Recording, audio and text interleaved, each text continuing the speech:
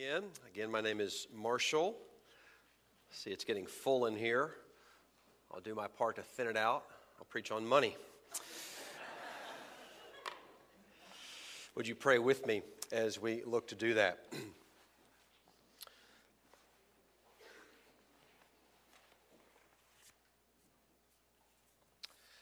Our great God, we come now to hear your word preached and taught. And I pray that you would be with us, all of us, both myself as I teach, but also for all of us who hear. And especially when we come to this sensitive subject of money, something that we guard so desperately, so privately, I pray that you would open our hearts to hear what your word has to say to us. God, I pray that the words of my mouth and the meditation of all our hearts would be pleasing in your sight, O Lord, our rock and our Redeemer. Amen. I actually want you to take your bulletin and flip to the back cover. So this is the front cover. I want you to flip to the back cover. There is a map on the back cover of your bulletin. It is a map of Northwestern University and of a residence, 638 Garrett Place, which is about a tenth of a mile, as you can see from Northwestern's campus. 5 years ago, when Chris Colquitt and his wife Kristen moved with their growing family to the North Shore to start their work with RUF, our college ministry on the campus of Northwestern, they were able to buy a beautiful home, a mere sand wedge from Northwestern's campus at 638 Garrett. And for the last 5 years, their home has been a heartbeat of the ministry to the Northwestern students as they have reached students for Christ and equipped those students to serve Jesus and his church. If it were not spring break, all these benches would be filled with Northwestern students, and I would ask those Northwestern students to raise your hand if you have been in the Colquitt home for a Bible study, for a meal, or to be counseled. And I'm guessing that most, if not all, of those students who are they're probably somewhere fun right now in the sun or on a ski slope, they would raise their hands and say, yes, we have been in 638 Garrett. Well, in mid-January, when Chris, sad for us, very exciting for them, accepted the call to be the senior pastor of Trinity Presbyterian in Charlottesville, Virginia, we will miss them. We will celebrate them. He will preach his final sermon to us, or at least his final sermon while he lives here. I'll get him back. He and I had a conversation that we'd actually started well before this. I wonder if there's a way that we could figure out how the church could buy 638 Garrett from the Colquitts. Properties like this, so close to a major research university that has tentacles all over the world, properties like this come around once in a generation at best. Because of timing, they needed to sell the house. They needed the money to take with them to Virginia. We did not have time to mount a campaign. We looked at different models of doing it. Could RUF buy it? The answer was no. What if we put a group of investors together, an LLC, and that was not going to work? It was going to be too complicated. What we came up with was the best way was for Grace, our church, to own that property. But we decided because of the needs of Grace for our own properties and our own improvement and expansion, I did not want to tap our balance sheet for the down payment or the members of Grace. I wanted all the external money initially to come from external sources. We will finance, Grace will assume the mortgage. So what I did is I sent a couple of emails, not many emails. I think it was 3 phone conversations, maybe 4. And almost overnight, we raised close to $300,000 from external sources. This is a group of less than a dozen donors, most of whom I never spoke to, several of whom I've never met and will probably never meet. Somebody forwarded the email to others who gave. They got the email. They decided this was a commitment worth making. They got the vision. They saw the map. They saw what made sense, and they made a commitment, some of them very significantly. And this week we signed a contract and will hopefully own, if everything goes well, sure it will, 638 Garrett by May. Our initial plans for the property are to rent the property to Ian and Hannah Hammond and their family. You may know Ian, they're not here this week. this Sunday. But Ian works with RUF International, which means the house will be used even more so for ministry. The ministry to international students, graduate students, is even more of a hospitality-based ministry than ministry to undergraduates. You may know that when students come from around the world, many of them come from more communal and hospitable environments than American. And most international students never set foot in an American home. And so Ian and Hannah make it a part of their ministry to welcome students into their home, and this will be their chance to move into a home much closer to the campus to welcome those students from around the world and expose them to Jesus. In the future, this home might be a parsonage for a pastor, for a church planter. It might be a Christian study center. And if Christians or Christian groups are ever disallowed from the campus of Northwestern, which is, of course, quite feasible this day and age, this could be a meeting place mere steps from Northwestern's campus. We don't know what the future holds. I think it is significantly possible that 40 and 50 years from now, students will be studying the Bible and encountering Jesus at 638 Garrett. And this all, and of course the finance committee and the session have been involved with this, and we will assume, again, the risks and the benefits of the mortgage.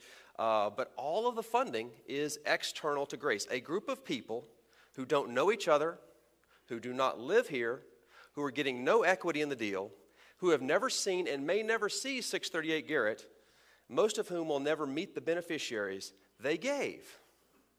They gave. Overnight, I might add. We had to do it quickly. Why? Why would they do this?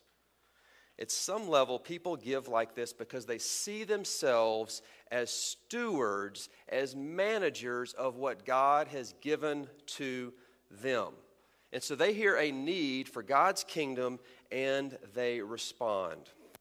The definition of a steward is using God-given resources to accomplish God-given goals. And so it is, I believe, with 638 Garrett. Now, if you've been with us, we've been studying the 10 Commandments. And the series title is Learning to Live by Grace. And this week we come to the 8th commandment, thou shalt not steal. You shall not steal. And it seems rather straightforward. Don't steal. And if you're inclined to steal, or if you have stolen something and you need to confess, please see Nick Swan. That's his joke, okay? But I got to use it. Don't steal. It seems simple, though, but if you scratch the surface, you realize this is a deep and cutting command. First of all, because to talk about stealing presupposes some concept of property. Peter Leithart's a theologian I like a lot. He says this: what we are weirdly includes what we have. What we are weirdly includes the things that we possess. You see, to own something, this is so weird, but to own something is somehow to incorporate it into our personality. My in-laws graciously gave me a nice car. It's 17 years old, but it's a Lexus, and I'd never driven a Lexus before. And so when I finally got this car, this Lexus, and started driving, I got to be honest, this is embarrassing to admit, it felt pretty good, you know? I'm the kind of guy who drives a Lexus. That's what I thought to myself. Why? Because there's a certain logo on my car? But we do this, don't we? What we have, we incorporate into who we are. It says something about us somehow. We do this with our homes.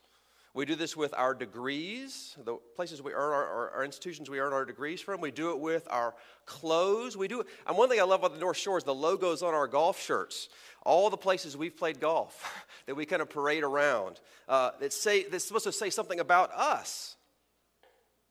And because our relationship to property is complicated, our relationship to stealing is complicated. Let me give you a historical example. In the Roman Empire, think about this. In the Roman Empire, it was death by you were a crook, a common thief. The penalty for being a common thief was death. The penalty for a common thief was death. And yet at the exact same time that was, successful politicians were awarded distant provinces where they could plunder for their own personal advantage. So you can steal on a massive scale, but if you steal a little bit, we're going to kill you. You see, we hear no stealing and we think a cat burglar or we think Bernie Madoff. We don't think shading our taxes, padding an expense report, or withholding credit from a colleague. And yet all of that is absolutely in view. You see, at the heart of every thief, the heart of all of us, is I deserve this. I am owed this. And if you're honest, we all feel that. So money and property, they're not only complicated, they're extremely important. This is the reason, and just think about this, Jesus talks more about money and possessions than he does heaven or prayer. Think about that. Jesus talks more about money and possessions than he does about heaven or prayer. And then I'd never really thought about this till this week. It is Jesus' teaching and actions specifically regarding money that get him killed. Follow me. The temple complex in Jerusalem was a massive money-making machine. There were charges for offering. There were exchange rates for people traveling so that they could pay for their sacrifice. And the temple economy made the religious leaders very wealthy. So in Mark chapter 11, when Jesus goes into the temple to drive out the money changers and flip the tables over, Jesus goes in with a cord and he just basically cleans, they call it the cleansing of the temple. He flips over the furniture literally. This is what Jesus says, "Is it not written, my house shall be called a house of prayer for all nations, but you have made it a den of" what? Robbers. The 8th commandment, you shall not steal. And what is the very next verse? The very next verse after Jesus cleanses the temple? The chief priests and the scribes heard it and were seeking a way to destroy him.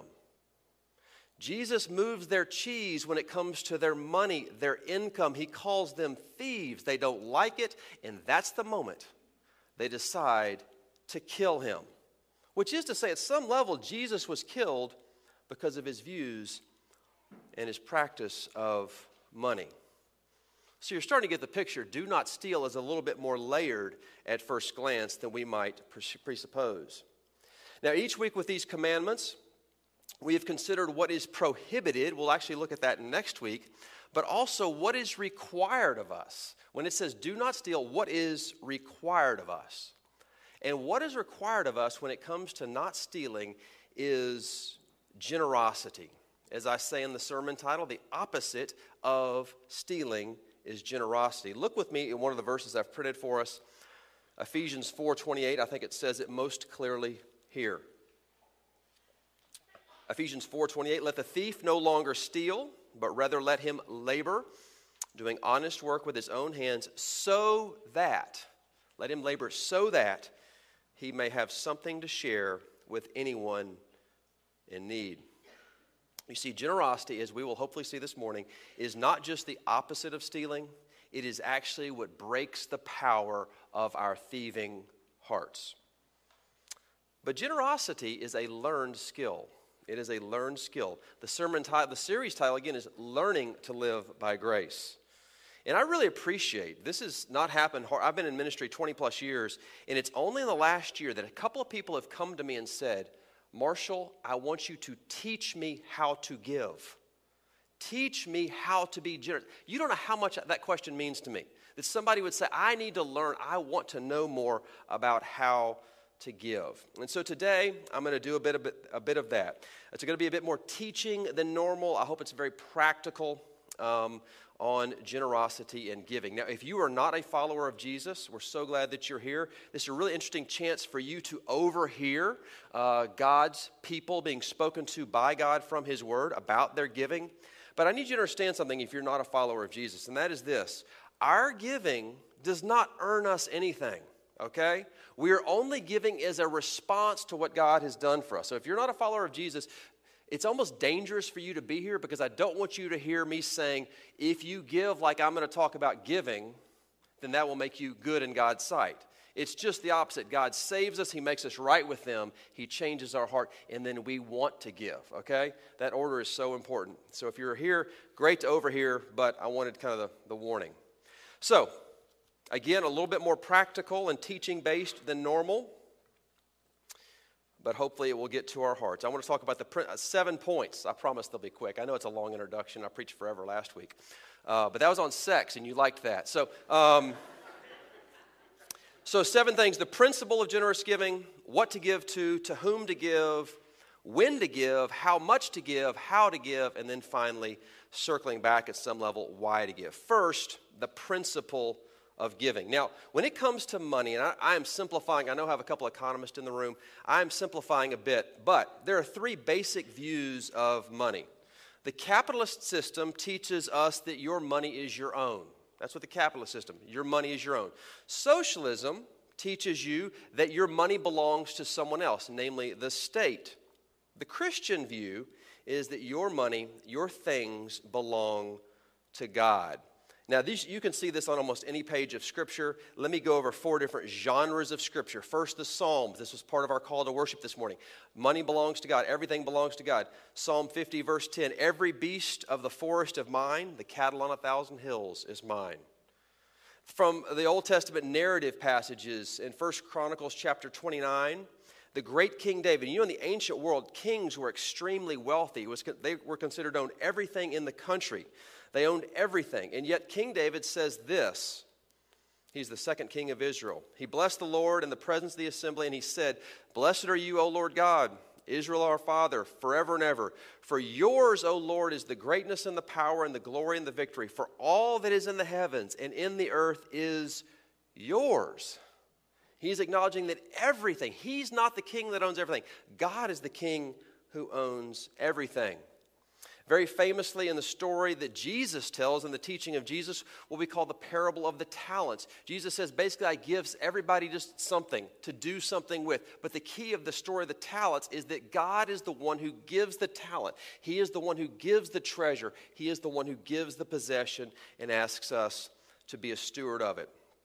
But maybe most pithily, from the letters of Paul. I love this in 1 Corinthians 4:7. He asks it rhetorically, and I ask it of you. What do you have? This is 1 Corinthians 4:7. What do you have that you did not receive? I ask you that. What do you have that you did not receive? You see, God owns everything, and everything that you have, that I have, is a gift from Him. This is why we're called to be stewards of what God has given us. We're called to be God's money managers. So I want you to do a little mental exercise, mental inventory. I want you to think of your watch.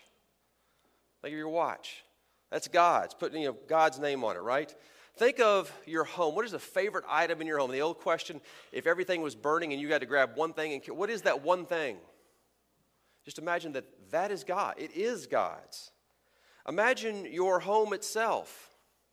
It is God's. Imagine your Rolodex. Imagine, which is to say all of your contacts, all of your relationships in business and socially. Imagine that it says God's over the top of your Rolodex. Imagine your resume. All the things you've accomplished, all the places you've worked, all the places you've been to school. Imagine that it's above your name it said, "This is God's. He has given me the abilities to accomplish these things." And then I want you to think of, and most of you wouldn't admit it, but you know what your net worth is. I want you to think of that number right now. What's that? You got it? You got it? I got it? What's your net worth? God's over the top of it. Everything you have, including your net worth, which is all of it, is given of God. Is given of God. And friends, if you can get that one principle, you can take a nap, you can start watching the tournament, the Sweet 16, you can watch the golf, whatever you want to, if you get this point, you can tune out the rest of the sermon. But the problem is we don't really get that. This is the intellectual key to generosity. Understand that God owns everything. And therefore we are stewards. And one little aside of this, I said this a couple of weeks ago, or I don't know how, I said it a while ago. Somebody said how much it meant to them, so I'm going to say it again. I say a lot, you've got to learn to love your story. Whatever story God has given you, whatever's happened in your life, it's the story that God has given you. That is also true for your money. You have to love your own financial story.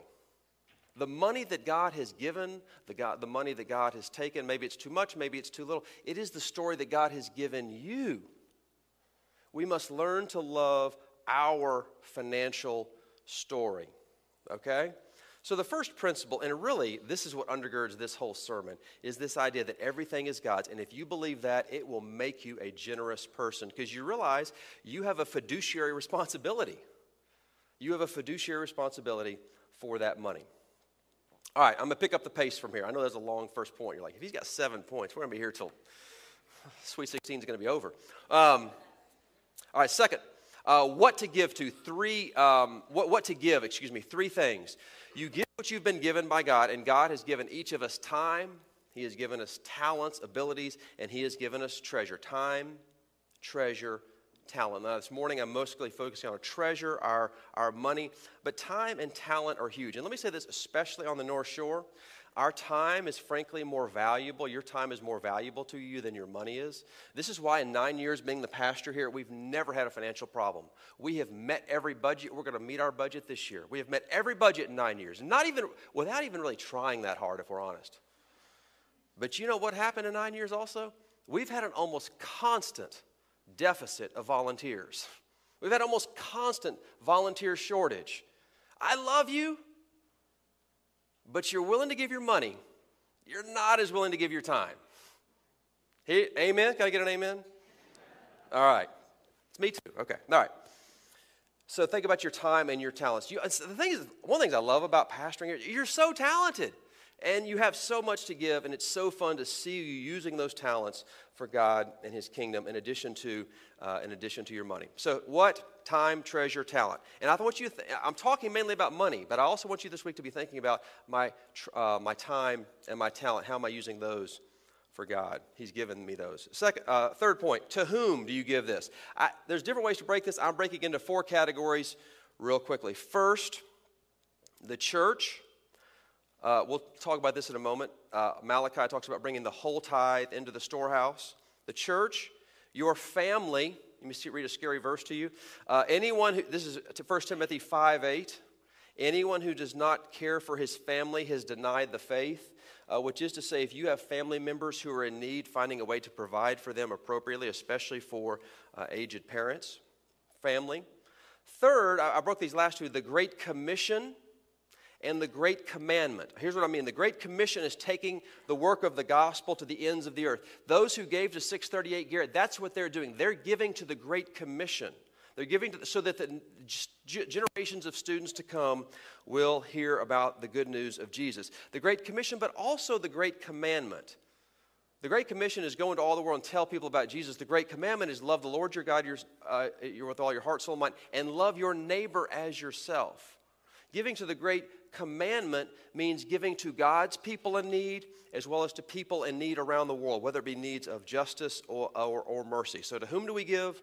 To the church, to our families, to the Great Commission, to the work of spreading the word and growing the word, and to the Great Commandment, people in need.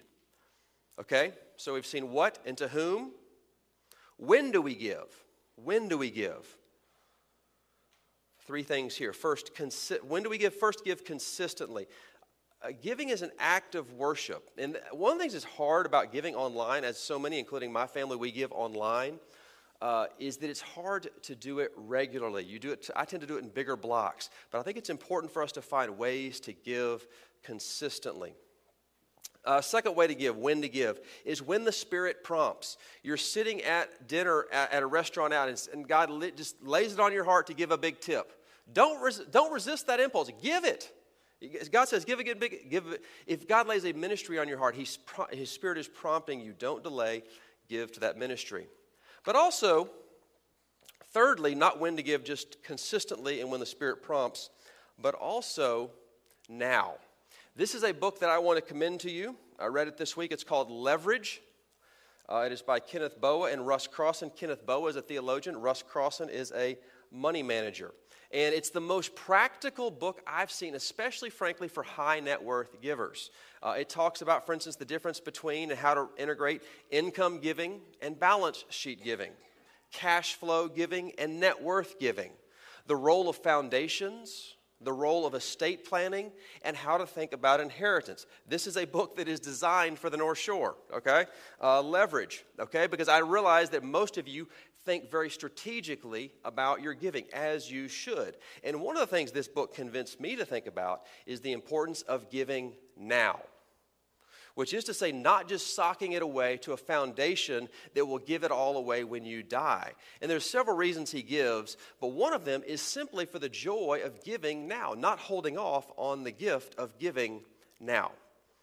So you give presently. We're called to give presently, promptly, by the Spirit, and consistently. How much? Okay, how much do you give? Two principles here. I know I'm teaching a lot this morning. Proportionally and sacrificially. Proportionally, which is to say a percentage. In the Old Testament, as you would know, maybe you don't, actually I shouldn't say you would know. The giving in the Old Testament, the standard is tithing, which is 10%. 10% of income to God. This is what Malachi says about tithing. It's in your bulletin. Look with me at Malachi 3. Will a man rob God? Yet you are robbing me. But you say, how have we robbed you? In your tithes and contributions. You are cursed with a curse, for you are robbing me, the whole nation of you. Bring the full tithe into the storehouse, that there may be food in my house. And thereby put me to the test, says the Lord of hosts, if I do not open the windows of heaven and pour down for you a blessing until there is no more need. It's interesting, when the people are not giving the tithe, when they're not giving 10% to God, it does not say you're stingy. It actually says you are robbing me, right? These are fairly recent statistics on Christian giving. The average Christian gives 2.9% of their income. 72% of Christians give less than 2%. Less than 9% of Christians give 10%. Some give nothing.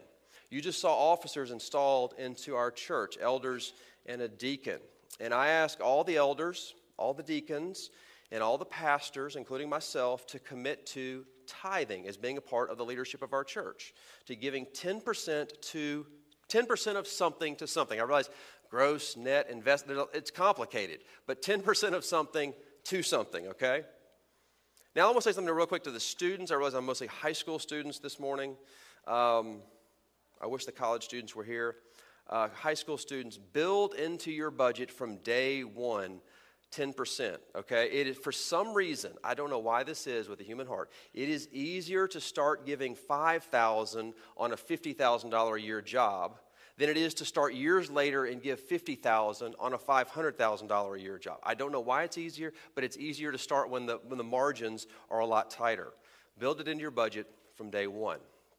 Now, for the rest of us, if you're like, man, 10%? Have you seen my bill with my kids? Are you kidding me? Are you kidding me? It does seem like a lot. I get it. But here's my advice. Get a plan. You might not be able to get there tomorrow, but have a plan to get there over time. Maybe it's by adding a percentage point a year. Maybe it's by adding half of a bonus or a COLA adjustment that you got. Maybe it's something just to grow that percentage until it gets to where you think it should be with you and God. But if you're like some of you in this room, 10% doesn't really impact you. Some of you are giving way beyond 10%. Well, hold on for the next point, sacrificial giving, because I do believe that there's some in this room should be giving 20, 30, 40, 50, even 60%. The book that I just referenced, it tells the story that a guy, because of his balance sheet giving, because he gave off his balance sheet, he actually gave 100% of his income away every year, and his net worth did not go down. Some of you know the famous pastor and author Rick Warren. Rick Warren made a fortune selling his book, The Purpose-Driven Life.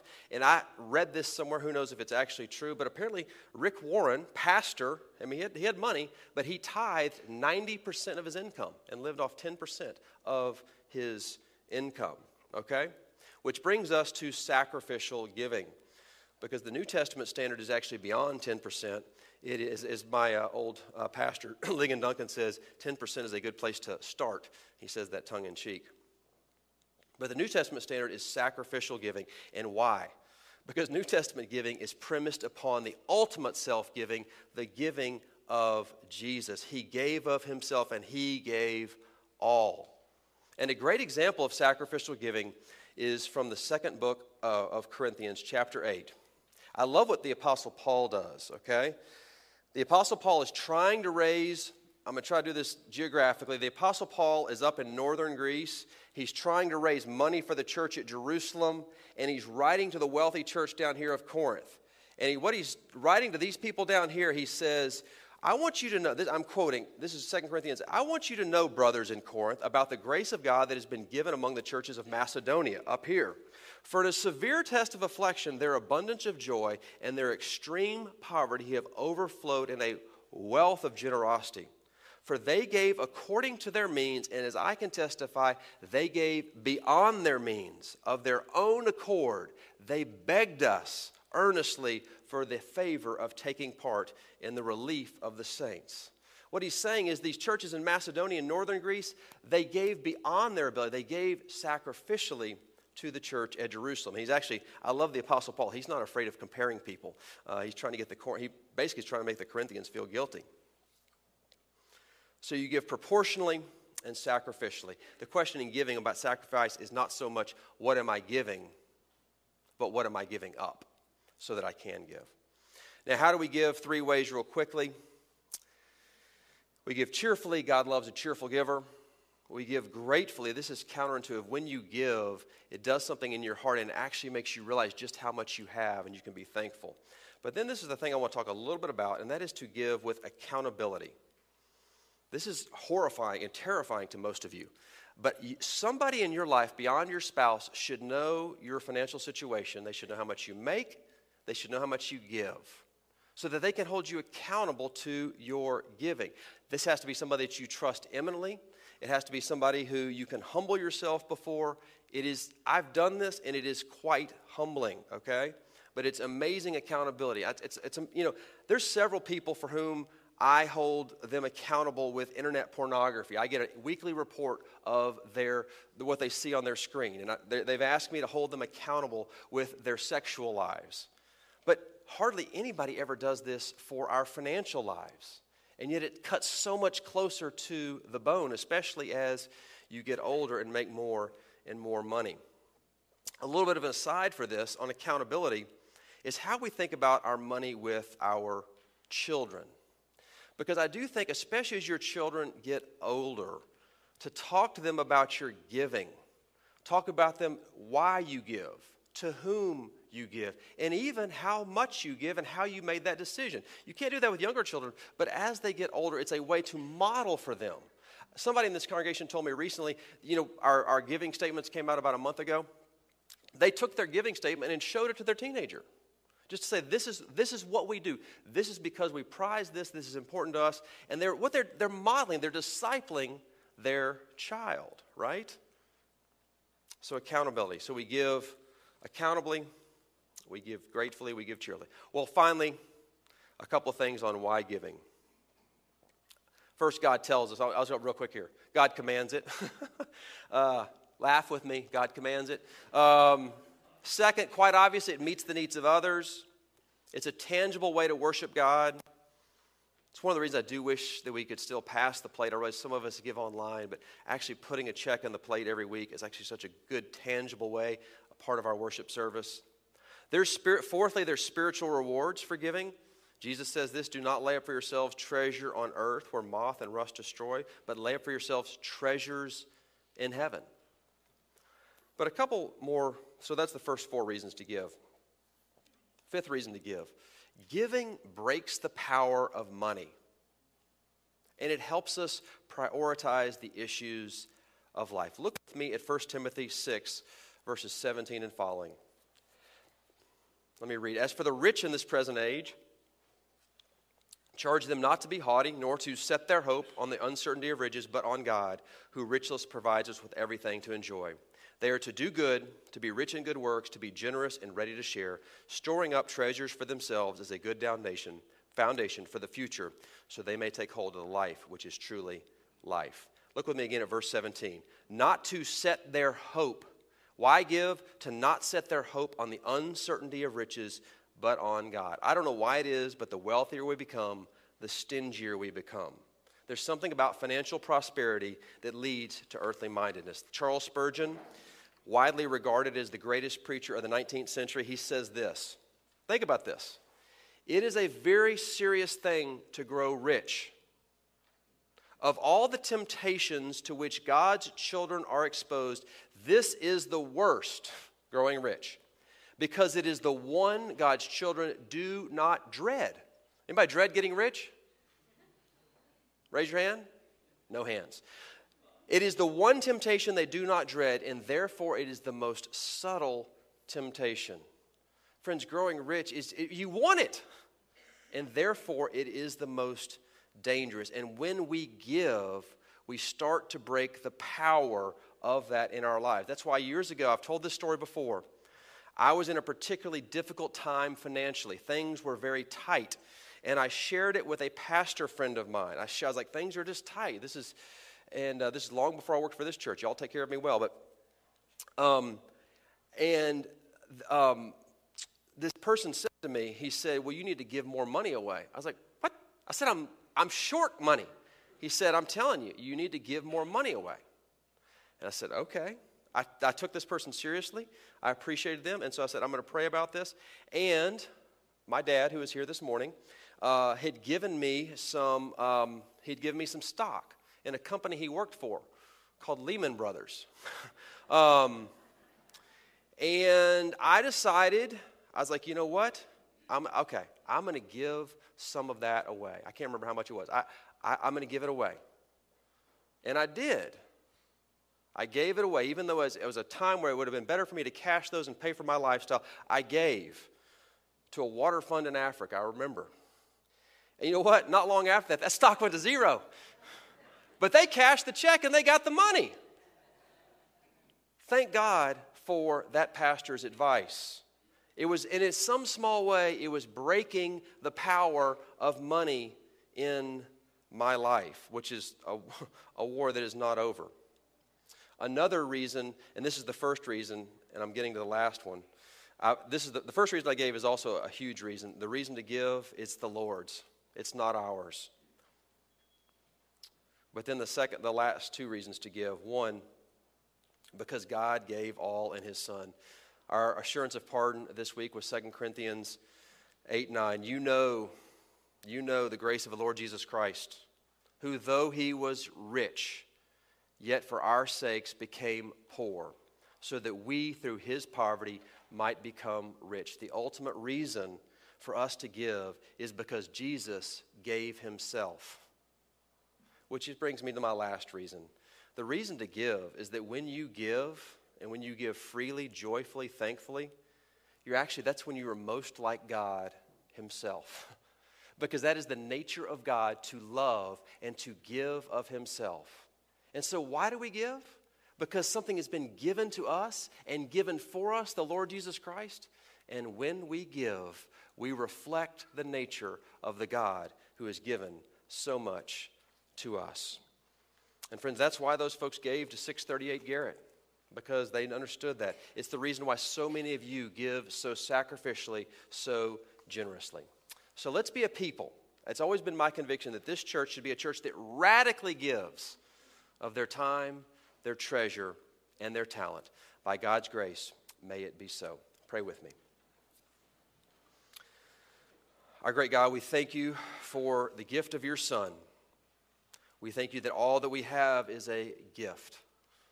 We thank you that you give us the privilege of participating with you and in some small measure giving back a portion of what you have given to us for the extension of your kingdom on earth as it is in heaven. For Christ's sake we pray. Amen.